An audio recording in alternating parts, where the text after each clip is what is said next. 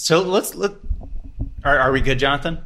I was born good. I don't know about you, but I was born slightly messed up, but I'm working on it. Thank you. Show title. All right. So let's dive in. So a bit of context. Right now, I'm kind of in the process of inadvertently building a brand. And we're actually having a very in-depth Slack discussion today on changing the brand colors, which is taking 2 weeks because you got to get it right because it's going to go on the wall in the new office. Jonathan's starting a brand new company, which is going to have its own brand, which he's been working on. But I feel like the brand building, quote unquote, is hard for a lot of people because, including myself, because I don't know how to quantify that. I can't tell you, it's one of those things you know it when you see it, but I can't define it. How do you approach, one, building a brand, and two, brand management? Because I think that's something that really does not get talked about as much. There are two different aspects to it. One is you're being very proactive and you're building a brand. You're trying to project a very specific image. You have an idea of, how you want people to respond to your product or your brand and, just the image that you want to project. And then there's the other part, which is more related to brand management, and it's basically reactive. And it's about managing that brand because after you put that idea out, the kind of brand that you want to project, people don't necessarily respond the way that you want to. Maybe you think, my brand is going to be really hip. It's going to be really cool and young. Everybody's going to love it. Millennials are going to love it. Generation Z, they're going to love it. And it turns out, from the social media response and everything, that is not the case. That, maybe it's just not something that it's not resonating with them. But to answer your question, so in terms of building a brand, I have to be honest, for reputation management, that mostly it focuses on the reactive part. So how you respond to the way that people see your brand. You really need to kind of monitor industry topics. Okay, this is one thing that you can do really well with media monitoring. So you want to monitor key industry terms and then see what kind of topics come up. So for instance, can I ask what your brand is based on? Is it coffee? Because I've heard you guys mention coffee at some point, but I can't tell whose voice belongs to who, so I don't know which person's doing what. Yes, that is definitely me, and yes, it is definitely coffee. Okay, cool. So in terms of coffee, you could monitor key terms related to that, like coffee beans, and different kinds of roasts and whatnot, and just see, you want to see what kind of conversations are going on and what kind of topics are coming up. For instance, I think you would see a lot of people talking about sustainability and concerns for the environment. And that would be something you want to address with your brand. So this is something that it kind of gives you a little more information about what you need to talk about in your brand. But you would still need to, you would still need to kind of work on your own personality, your own style, and give it a little something extra. But brand monitoring, and especially in terms of industry topics, will give you a little more insight into what conversations need to be addressed. That makes a lot of sense. I like the way you're approaching this here. So we've talked a few times about reactive processes, right? And I'm a big fan of it. It's very much like the lean startup culture kind of thing. And it makes a lot of sense to me because what you don't want to do is when you set out to build a brand, say, from my own perspective, which is an N of one, right? It's a sample size of just you, no customers involved, say, this is the brand. And it could be well received, or people in that industry say, it's not really who we are. Maybe you're trying to inadvertently create a new vertical or new segmentation, which is vastly more different and difficult than, putting your own spin on what's important. So really what you're doing is you're going out to that perceived audience and saying, okay, what's important to them? Maybe we should bake that in as characteristics of our brand. And of course, we're going to put our own spin on it. I'm a nerdy guy. So Aura's, our software brand is space and nerdiness and stuff like that. But it is important for us to understand what's important there and not just say we're a nerdy brand, because really who cares? That's more for us, to be honest. We want to build like this nerdy utopia as a company. And that's really for like employees. But for customers, they care more about customer support. They care more about like performance and stuff like that. And so I think it's important to have that feedback loop of, okay, in the early stages of building this brand, here's what I would like it to be, but not be so polarizing in the sense of it's got to be X. No, it's got to be X with a lot more characteristics that you're going to pull from, your anticipated customer base. And I think it's important to realize that oftentimes there's just a very big gap between what kind of image that a brand thinks that it's projecting and how it's being perceived by the public. And that's what brand management is all about, trying to close that gap. Yeah, so let's dive deeper into the brand management side, because I'm very intrigued. I remember this was like years and years ago now, when like the first brand management companies came out, like Mention, where you could basically just monitor keywords or your company name. And it enabled you to have that reactive nature to people talking about your company or the topics your company, is related to. But I never really saw, maybe just because I was a small, one person operator back in the day, why that really mattered. But I could see it at scale become a problem. As you mentioned, there's that gap between what you're trying to portray as your brand and what it's being received as. Like if you're out here saying our customer support's the best and like that's what we stand for, and you fail on that, it's not being perceived then. So what does brand management look like in the way you guys approach that? Awareness is key.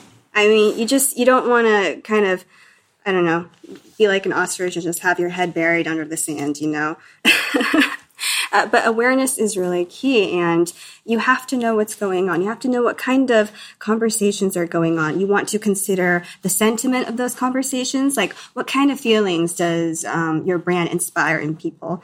Do they feel positively towards it or negatively? And that's actually a way that you can measure your brand reputation by running sentiment analysis. So basically, it sounds kind of high tech, but it's really not at all, because all of these tools, they can do it for you. Like you can, as you mentioned, that other tool, it will collect all of these public mentions of a brand, just like Brand24 does.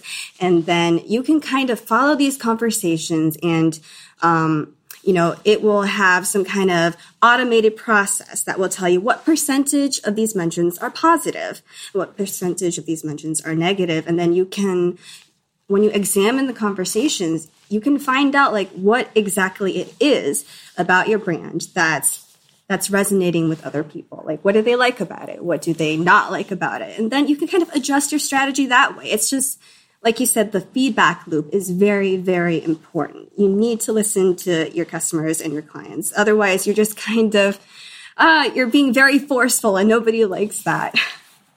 So just for clarification, when we're talking about aspects of your brand that you can monitor, we're not just talking about how people feel about like the quality of your product or how well you interact with them. Like it could be really anything, like from like the corporate messaging, or how well you do or how poorly you do on social media, or like can we even go so far as to things like advertising campaigns, like does it, how well does the logo even resonate? Like, can you get that specific if you really wanted to? Absolutely. You can absolutely get that specific. I mean, it's the internet. People think that they're anonymous, and they think that they can say anything they want about anything or anybody that they want. And you'd be surprised at some of the topics that people will talk about. And I think this isn't very new, but I remember that a while ago, I think it was a candy bar company. I think it was Kit Kat. They were coming under fire because of their environmental issues concerning some of their products. And so some people even took it a bit farther. They went on YouTube and they made a video in response to this. And instead of opening a Kit Kat bar to find, a Kit Kat bar, what they saw was like something, it was kind of like the finger of a gorilla or something like that. It just represented something that the brand was not handling right at that point. So there were environmental issues going on, and you could see that the audience did not appreciate that. And they took it really far, and it created like a lot of buzz in social media. That makes sense. There's a lot here to unpack, and I like it because it's very timely. Just speaking selfishly here for a second, but and actually, well, for Jonathan too, because he's early stages of actually building a real brand here, so that's kind of awesome. I got you, bro. but what's interesting is you can take this really far, right? I mean, there's the external and the internal. So I think a lot of companies early on, because it's what they know and what they have access to, and it's a higher sample size, focus on that internal feedback loop, which is like, what are customers saying? They're reaching out to support. What's the tonality here, right? Are they reaching out and is the sentiment analysis primarily negative? Okay, we need to understand that as a proportion of our user base, right? So that's it. That's one aspect, but we never talk about, and I'm glad we're doing this now, is talking about that external feedback loop, which is, okay, it's not like your customers are not going to tell you everything, right? They're only going to tell you what they want to tell you. And most of the time it's kind of filtered, right? They're not going to, it's like, you're not going to walk up to somebody you dislike and just like go ham on them. You're not going to do it, but to somebody else, you probably will. And that's just a human characteristic. Well, if we take that to the online space, the digital realm, so to speak, that also exists. And so being able to have that external and not only see, I think the sentiment, is it primarily positive, negative, or neutral, but also look at tonality or how those users or audience really, because they may or may not be users or customers, respond to your tonality. So like my company is very casual in its tonality. We're not formal. We're not like dry. We throw GIFs and emojis and like all of our support like conversations, and like that's what we want. But that may not be the right way to address our segment. Now, based off feedback, we know that it is, but in other ones, it may not be. If you're strictly B2B in a older industry, that might be perceived as too juvenile, and you may not be taken seriously. So being able to have that feedback loop of what tonality should we have in how we write articles, how we create copy, how we address our clients in support or on sales calls, that's something that feeds back and has a direct relationship to revenue, growth, ROI, all that stuff. So I think it takes it a step further instead of just, because a lot of people, in my opinion, when I read on like brand management, it's like a very high level thing, and it's not strategic, it's not tactile, it's not like they're not showing me the actual ROI of why I should be doing it. From my perception of the industry itself, it seems just like this thing that Fortune 500 companies do just because they can. And it's hard for me as a smaller company to say we should be doing this. It's a hard argument, but I think what we're talking about here is, especially spinning it as a feedback loop, shows me the ROI very early on of why this matters, because it actually can drive revenue if you take it as a feedback loop and iterate your messaging, how you're approaching certain things. So walk me through, I guess, how would you, as a strategy approach, like how would you implement brand management, and what would that look like? First thing you want to do, as I said, is just to be aware of all the conversations that's going on. And then sentiment analysis is also very important. But another thing to consider is like, this is a very time-consuming part, but it's also the most valuable part, I would say, is you really want to look at the context of these conversations. A lot of people, they're just interested in numbers. Oh, how many mentions did I get today? And are they positive or negative? And that's great. For some companies, that's actually going to be enough. But if you really want to get into it, you have to look into what people are saying and like what kind of topics are coming up. So, for instance, I think... Yes. So for the coffee example that I mentioned, you will definitely see a lot of sustainability, a lot of ecological concerns, and you need to address that as soon as possible. The important thing is awareness. Like, first of all, you have to know the metrics, you have to know the numbers, but then you have to know the context. And then after that, you can make your analysis and see what exactly is going on.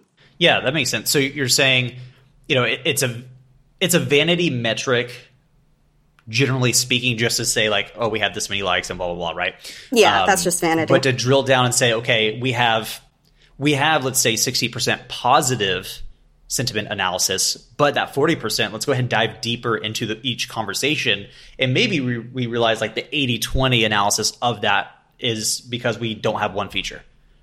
So now we get to go build that one feature, and in doing that one thing, we're reversing that allocation on the sentiment analysis. And now we go from, let's say 60% positive to 80% positive, maybe even 90. Like that's a direct way to say, okay, here's a feedback loop. Because I agree, and I think that's where when brand management software, again, in the early days, and a lot has changed, a lot has evolved, kind of seemed vanity to me. Like I set one up, and it was kind of cool. I was like, this is awesome, but like I can't take any action on it. But the way we're approaching it in this conversation is helping me see that. So it might be feature, it might be they're too dry in support, or hey, their support sucks, right? Like it allows you to know and peek into those conversations and reverse engineer what you need to do. So it gives you a direct action item to fix those things. That's pretty cool, actually. Like that's a really awesome thing. I'm a huge fan of feedback loops.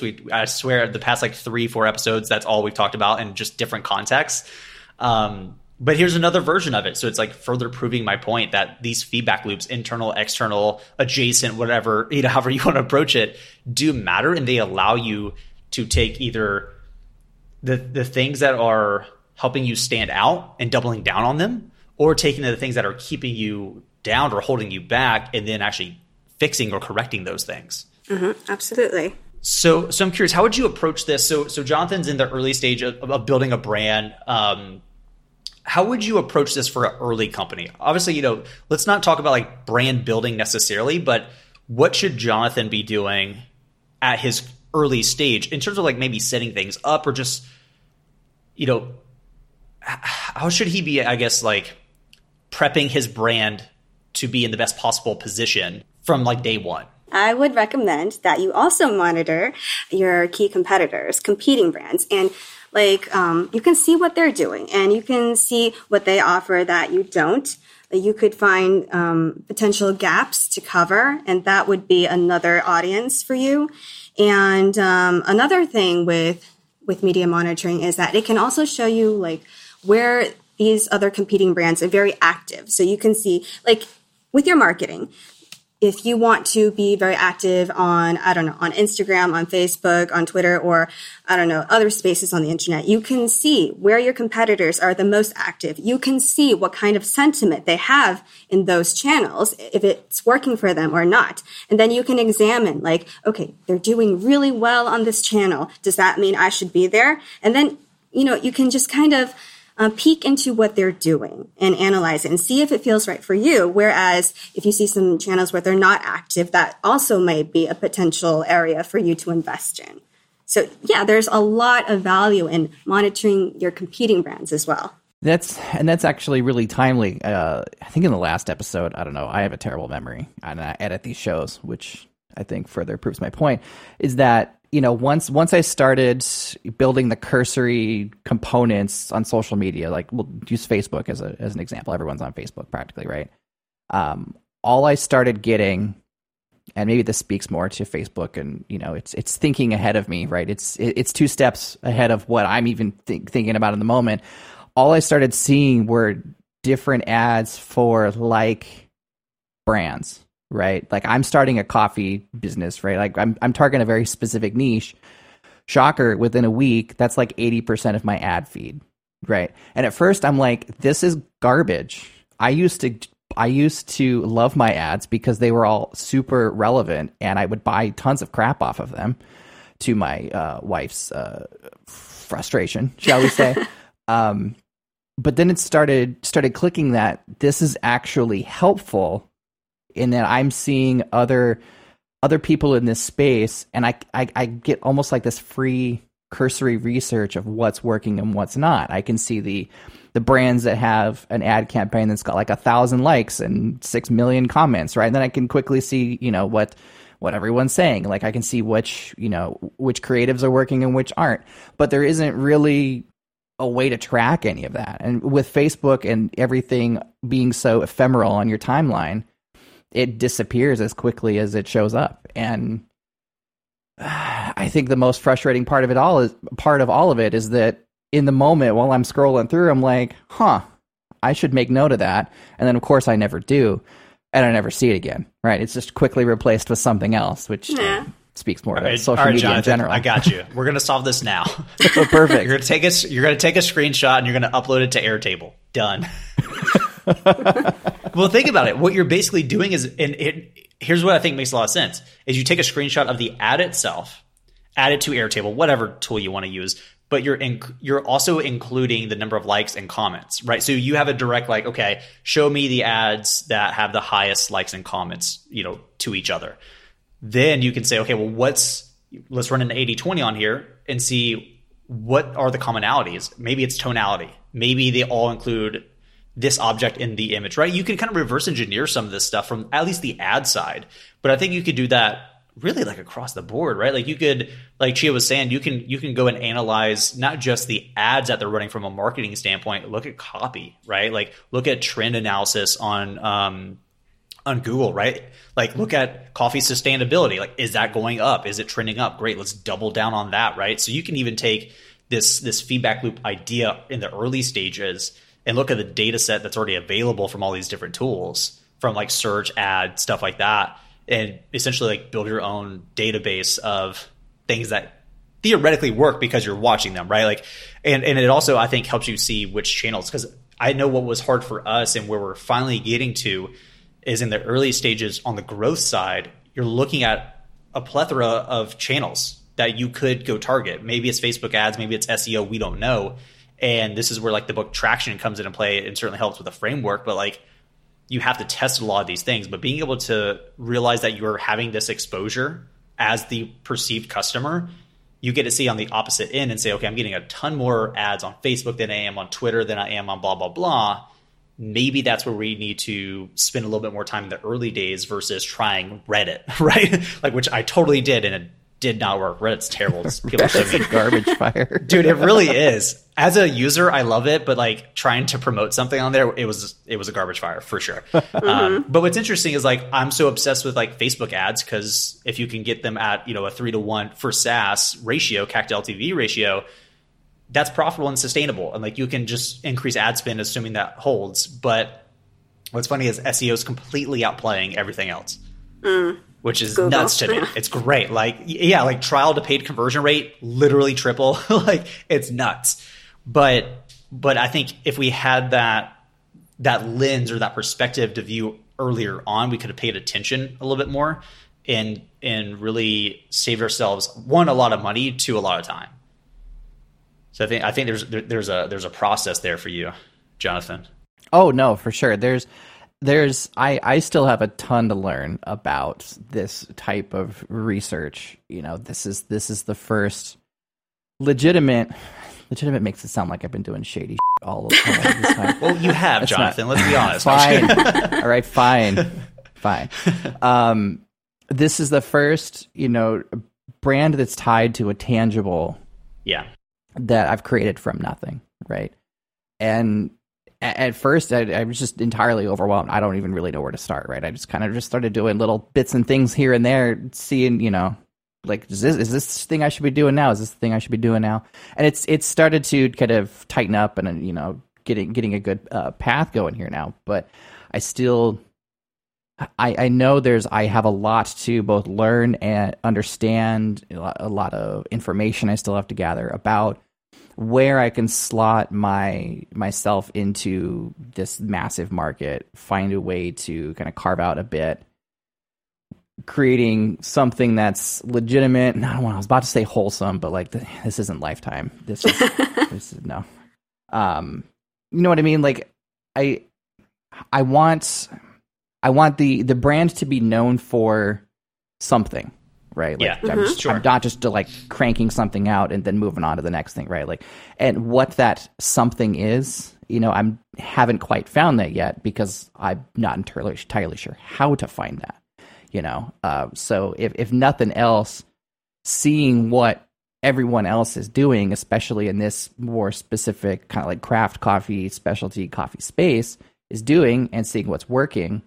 I don't necessarily want to mimic everybody exactly, but there is, I imagine there is going to be a very obvious trend and a very obvious group of things that everyone's doing that's working, right? Like I can't imagine that's not going to stand out. Yeah, I think two things on that. One, there is a vast difference in building a business and building a company that has a brand. And I think that's what you were alluding to when you were saying legitimate, right? There's a difference between like you starting a business that makes you some money, right? Like a cash flow business, right? Like you start an Amazon business that's like reselling. You don't have a brand. Like you have a business name, but it's not the same. You're like, you don't need to build a brand because nobody really cares because they don't even know that it's you selling to them as an Amazon Prime customer. But outside of that world, building a company that does stand for X, Y, and Z revolves around building a brand. And I think it is different because this is actually the first time I've ever attempted to do it. And I have no daggum clue what I'm doing. And we're still trying to figure it out. But I think, too, there is something to be said. And you see it in different realms. Prime example, like if you want to start a private label brand, or let's just call it, I hate private label, the term now. You want to start a physical product brand. You go look at the competitors and you look at the reviews. What do people love? What are the 5-star reviews? Collate that. That's what we're definitely going to include. What do people hate? Collate that. Don't include those, right? And it's kind of counterintuitive to the first mover's advantage, right? Like that's great for starting a whole new industry or a new segment or a new vertical. Like that's awesome, right? But you're not starting a coffee company that is like legitimately like it's space coffee, right? Like that's a company is doing that. Like they're brewing it in space. It's if there ridiculous. was a way, Wow. Right? Like believe me, if that wasn't prohibitively expensive, I probably would have considered it's like it. 20 grand a cup, but like that's its own thing, right? But that's not what we're doing here. I think it is different. So you get to say, okay, these people have pretty much tested. They've A/B tested everything for me, and their customers have left reviews that I can now go, data mine. I can web scrape it. Heck, I know like Monkey Learn's pretty decent for some off the shelf machine learning models. Keyword extraction. I did a message mining campaign not too long ago, externally and internally. Had people answer like 3 to 5 questions, and then I ran a keyword extraction model against all their responses in their own words. And they got to tell me what's most important. Like the terms that they use is reliable, speed. And I'm like, great, we need to include the terms reliable and speed inside all of our messaging. And as a company, we need to portray that. Maybe that's done with colors. Like we're looking at a lot of brand colors right now, right? There's the color of science or science of color, right? So certain ones elicit like feelings of, reliability. Like, okay, cool. Maybe it works, maybe it doesn't, but I'm at least stacking it in the favor of what customers say they want and love about us. But I also get to see the negative, right? And so you can kind of do that not internally, but with your competitors, which is kind of awesome. Like that's a fun thing. And you're a data guy, so like you're going to like that either way. But it's a cool, nerdy way to approach like reverse engineering what's working and what's not working.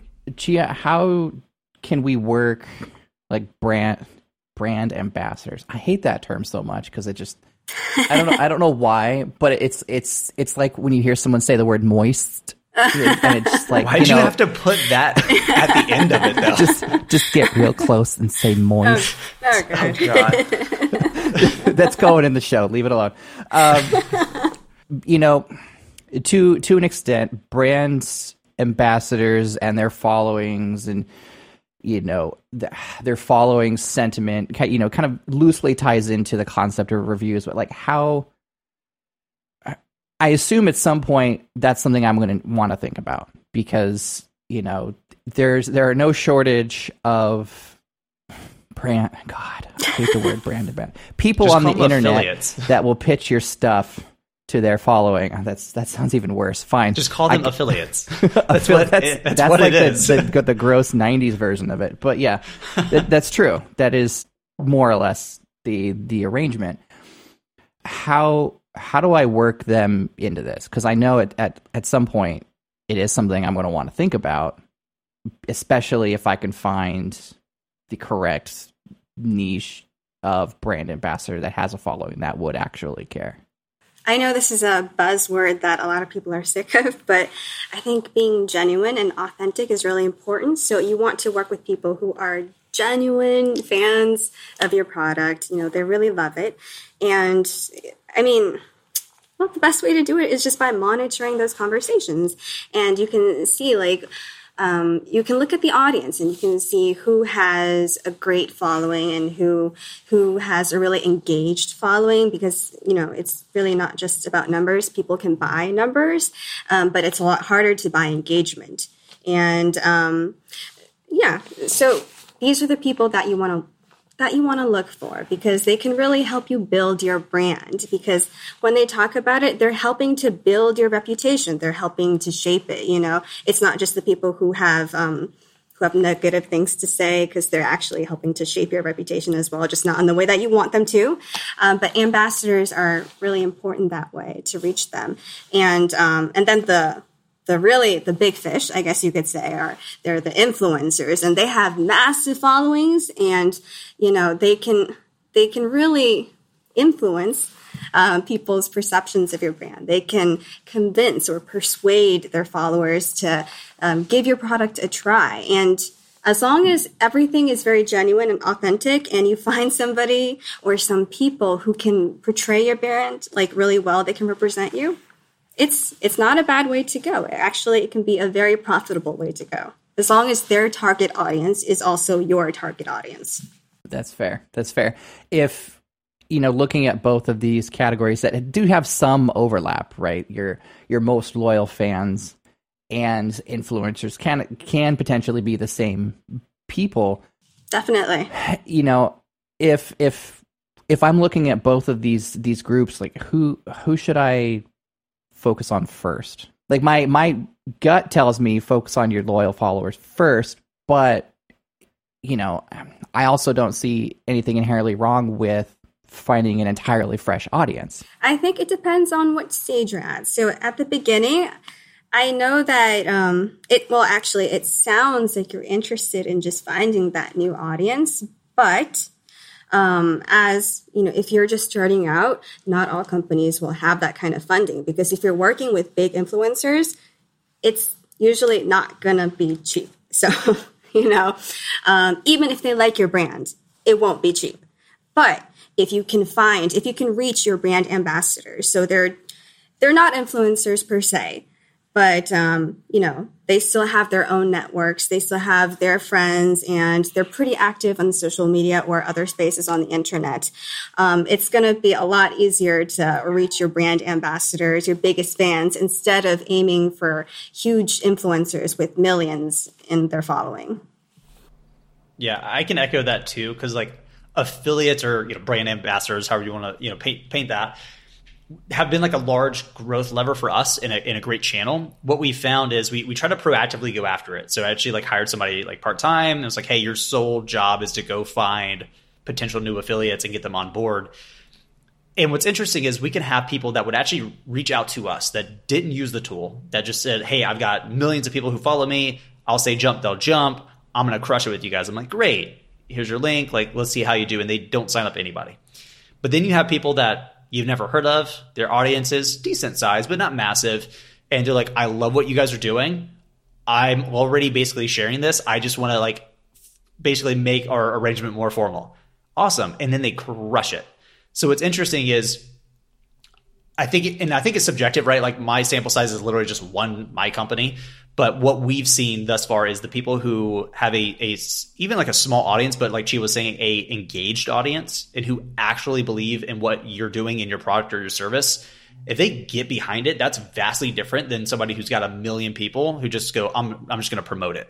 But you're not. There's a difference between getting behind a brand and then just putting up a post on Instagram, right? And I think that's what's very important to understand is I think you should really kind of focus in on, I think it's maybe a bit of both, right? You focus primarily on building that loyal audience, that engaging audience that loves what you're doing. And yeah, if they have a small audience, awesome. They're going to share it either way because they love it. And then you do try to find some larger people a little bit proactively. But it's funny because just every person that has reached out that's I'm a person in this industry and I'm going to help you guys crush it, I'm going to double your business, they don't do anything. And then you have somebody you've never heard of who, barely has any followers, and they crush it with you because they actually care. That's pretty cool. I think, I don't know. I don't think it's binary in that regard. I think it kind of just depends, right? Because it depends on your audience. It depends on what the industry looks like. But I think fundamentally, at least from what we've seen again, is that the people who actually use a product, use a tool, use a service, and want to promote you because they love it, game changer, complete game changer. Absolutely. Absolutely. Yeah, I think actually you were just describing those people who are not exactly big influencers. They have a sizable following, decent, but not what you would describe huge.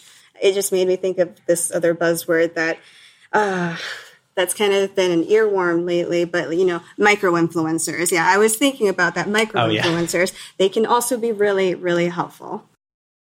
I hate all these terms. We like to label things, Jonathan. Come on. You know, I'm a minimalist. No, I can't even flow with it. There's too. I was going to throw like 5 out, but I can't even flow. It's too annoying. Never mind. Do you want to take a second stab at it? Do you want me to set you up again? Edit it out. Okay. What was it? I was going to say minimalist, millennial, entrepreneur, influencer, philanthropist. So now you know everything about me, Jonathan. And like 3 of those are lies. Oh. Everybody just stopped the podcast, right? I know, right? I love it. I can feel it. You hear that? Yeah. That's the sound of no one listening. So ultimately, all of this is leading up to, you know, I think one thing we kind of bury in the lead here a little bit, but Chia, you are, how do you say, an expert. No, please don't say that. No, you don't want me to call you an expert? No. A student. A student, yeah. Yes. That works. Mm-hmm. So you work for a particular company that helps people excel in this space. Tell me more about that.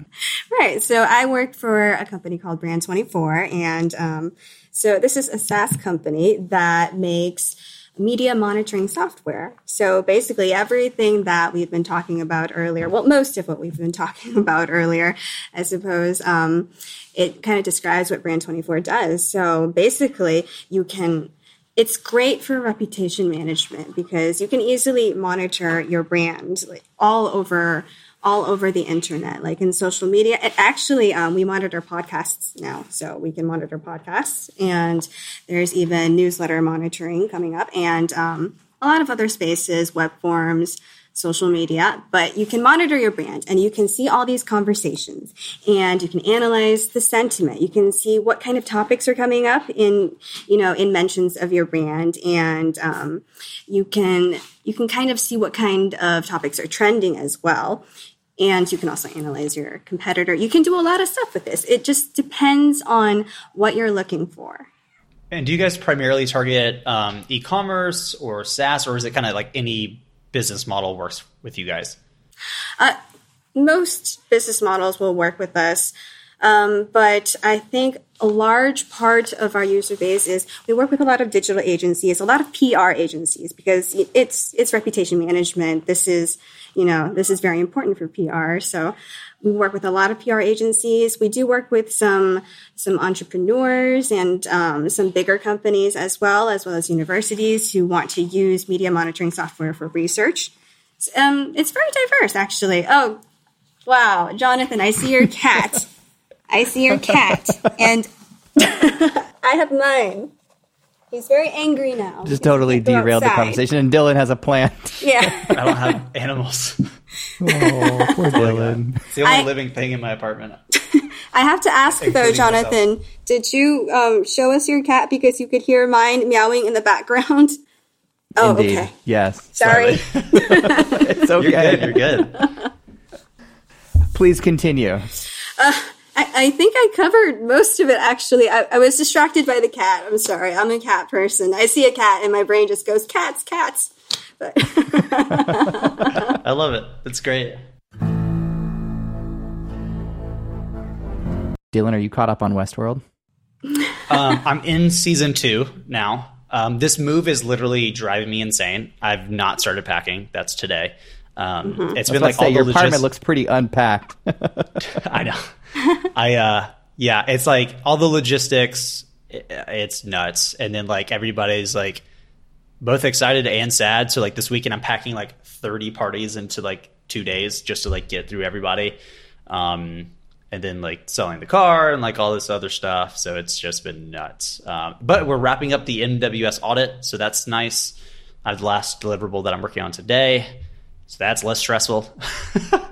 So you have all of these other things that are distracting you from your penultimate duty, which is to watch Westworld.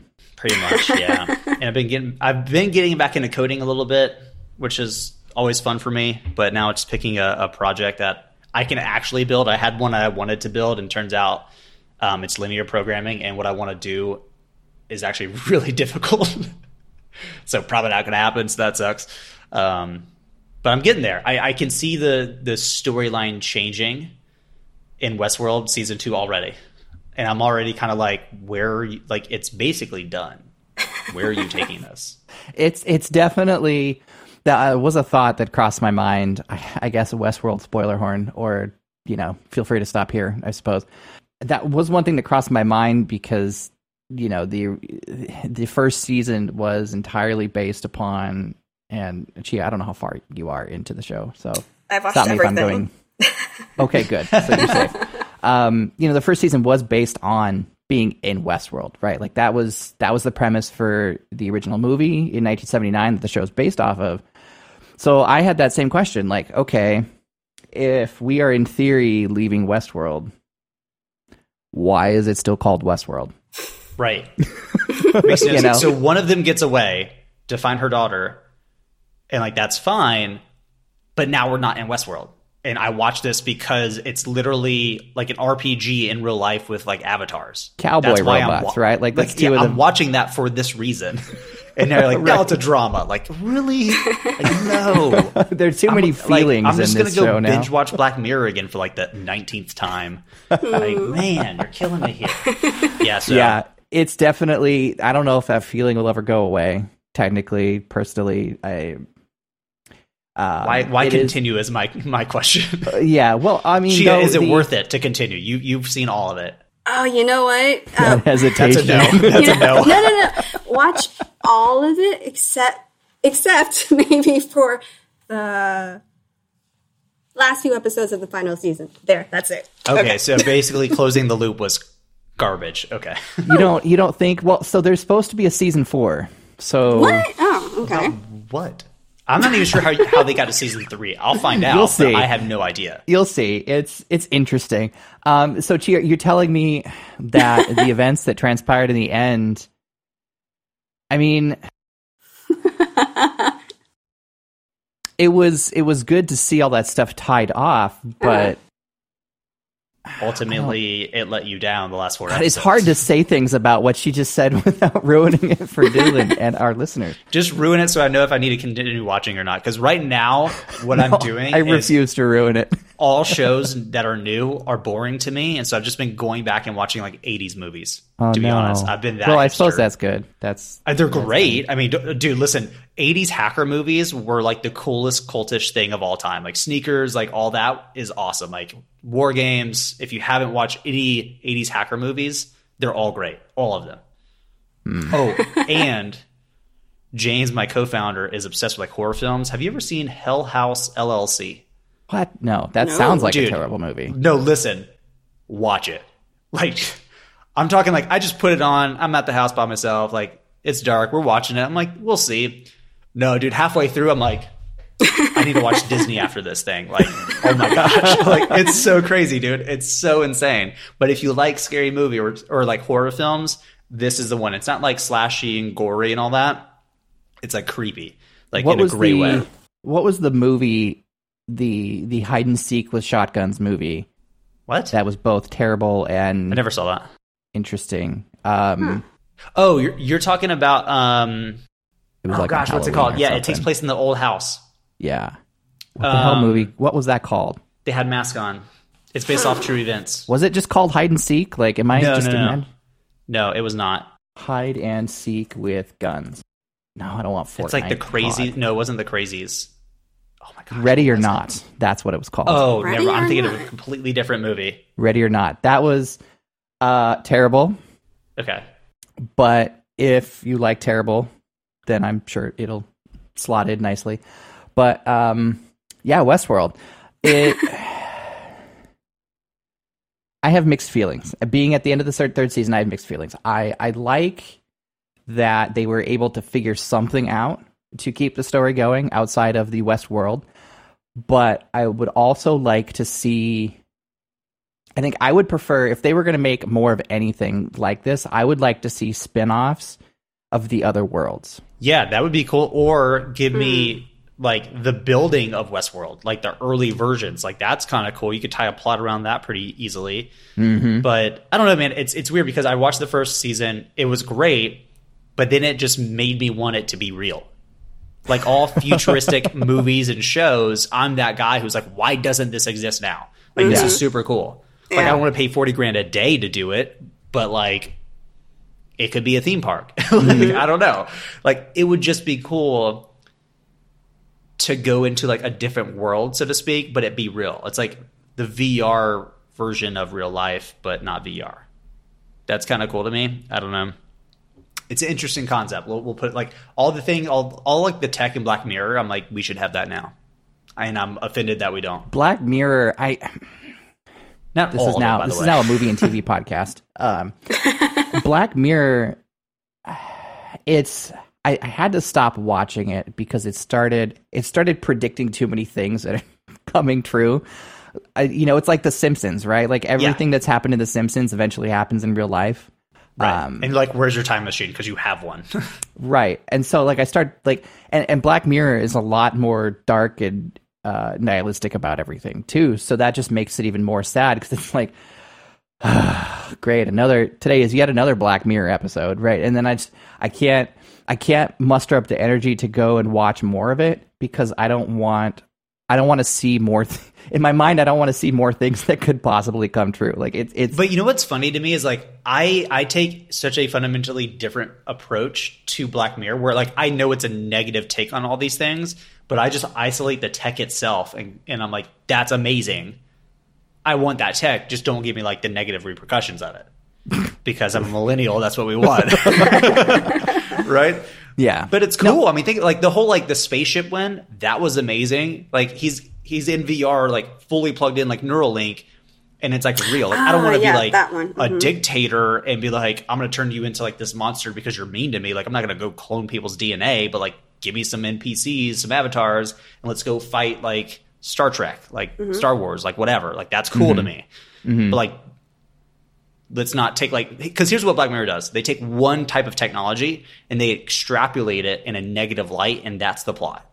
That's the whole framework for their shows, by the way, which is fine. But why can't we do the same thing and extrapolate it positively? Because it's 50-50 in my opinion at this point.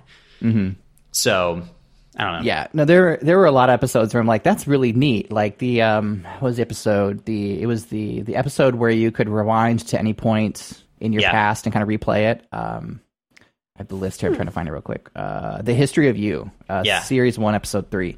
Yep. That like on the surface is really neat, but there's a lot of shit in my past I would like to forget. Like I don't want to rewatch that one. Like. It sounds great on the surface, but then you spend more than 5 minutes with it like the show did, and you're like, no, I changed my mind. The only one that I really like felt good about was San Junipero. Oh, that was awesome. Which one was that? I don't know why it took me so long to... It's like a VR simulator for when you die, but like you get to keep living kind of a thing. Series 3, Episode 4. It's one of the best ones in my opinion. It's so sick. Like it's the same town in different decades, and you get to jump between. So like you can physically die, but they basically plug your consciousness and upload it into this thing, and it's like an ongoing simulation. Yeah, it's the coolest. Or like if you're in a coma, they're like, hey, we just hook you up, and like you at least get to like run around and like have a life. Like that's super cool to me, and I think we're getting to that. So this is why I like Black Mirror. They take stuff like that, extrapolate it like really far out to where it becomes a normality in that future reality, right? Like that's cool to me because it at least gives you a visual representation of what that could look like once it's normalized, right? A lot of people are like, oh, VR, what does it matter? You get to play video games. Okay, but that's one use case. What if we take that further out? That's different. Like that extrapolation is really interesting, even though sometimes they take a very negative view or perspective on that extrapolation, it's still really, really interesting. Like the Striking Vipers was it was super weird, but it was cool that like you could do VR games where like it feels real. Like, that's kind of neat, right? It's very like Ready Player One kind of tech, which I'm personally excited about. I've always said I want to live in the future, and I forget who said it. It was like, the future's already here, but it's not evenly distributed. I love that quote. It's great because most tech is very expensive, so not evenly distributed. But are you going to read Ready Player 2 when it comes out, the book? Do you read books? You read books, right? Yeah. I finished Ready Player 1. I've read like religiously, like it's bad. No, so I did finish Ready Player 1. Amazing. Has he confirmed he's coming out with Ready Player 2? November 24th, I think. Oh my gosh. Yes. Okay. I want it to continue so bad. And by the way, I watch the movie once a week. I'm not even joking. Like, I've yet to get sick of it. I love it, dude. It's so sick. So sick. I'm reading Dune right now. That's pretty good, but like that's dense in terms of like the world building and stuff. It's like a lot to keep up with. Wow. But yeah, no, I like that stuff. I want, and to tie it kind of back in to the reason this podcast exists, I want some of that tech applied to business because it could be, right? Like I wrote a blog titled, The Future of E-commerce. Hey Siri, can you place restock orders for me? Like that's, God, you just triggered everyone's phones, dude. Why? No, it's my voice. I didn't say the A win. I didn't say the Google win. Siri's different. You've never listened to a podcast where they said that out loud, have you? No, I have. It's great. I apologize in advance if anyone's phones just chimed and stopped the podcast to answer. I love it. But think about like that's theoretically possible now with the right APIs and the right data, organized in the right way. That right now is possible. But I think it's too easy for us to just think linearly and say like, okay, well, here's where we're at now. Therefore, like that's too big of a jump. Like, but it's not. It's just it takes somebody building that functionality to make it possible.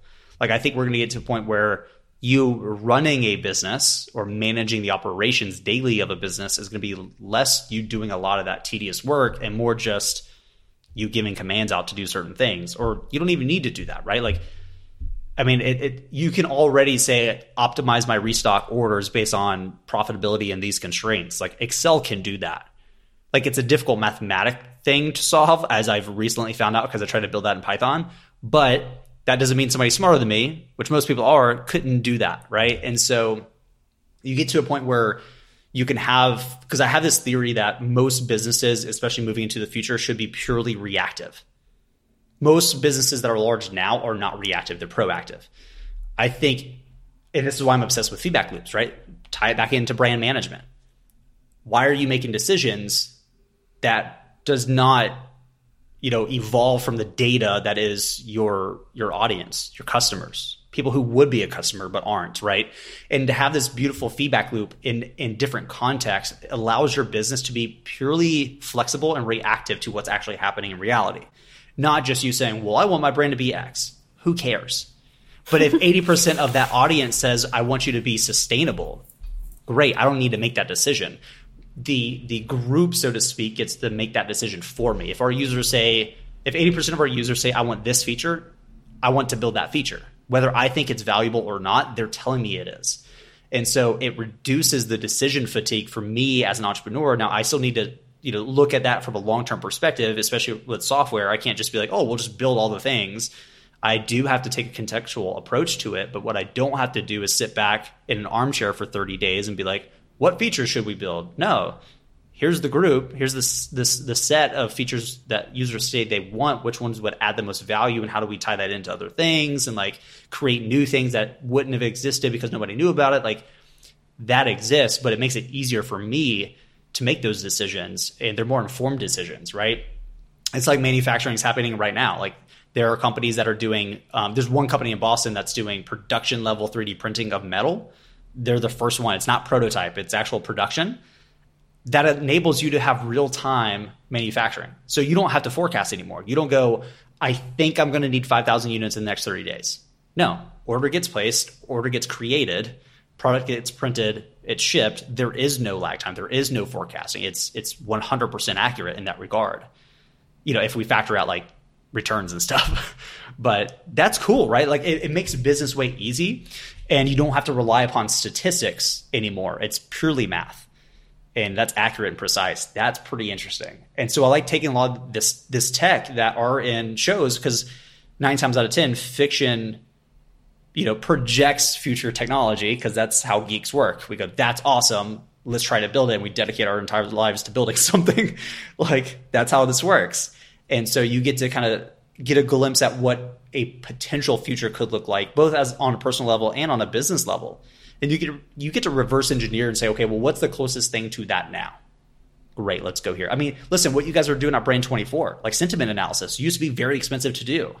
And now you guys can do that, and you can offer that to your clients. Like, that's very important. Back in the day, you had to do like email surveys and like have qualitative metrics, but you guys now get to produce a software that states, no, we're going to make this quantitative. We're going to make it easy for you. So you reduce the cost of it. I don't have to hire people to manage this as an entire department for me anymore. Like, that's pretty cool if you think about it from that perspective. And so you get to take that into different departments, different tasks, different areas. And to me, that's where like things get fun. So to wrap this all up and bring it back on topic here, right at the end. Far back. Yeah, we gotta wind this one up quite a bit. Gia, where can people find you, the things you're building, things you're working on, all of that good stuff? All of that stuff. Well, I think the absolutely easiest way to find me is just go directly to brand24.com. So to tie everything together. Are you like plastered on the homepage? Is that? You know what? She's like, actually. Oh God, did I just walk into that one? Don't go on brand24.com, Jonathan. But anyway. Oh, you baited me on that one. You are not. Oh, I fell for that. That's on me. The show's over. We're done. But yeah, brand24.com, it's just the easiest way to remember it. And we have a lot of resources for people who may be interested in media monitoring and reputation management. There is the blog, and we have a course on reputation management via media monitoring. And you can access it right from our homepage, and you can also go on Udemy or Skillshare, just whichever platform you prefer. And yeah, we're there for you. Awesome.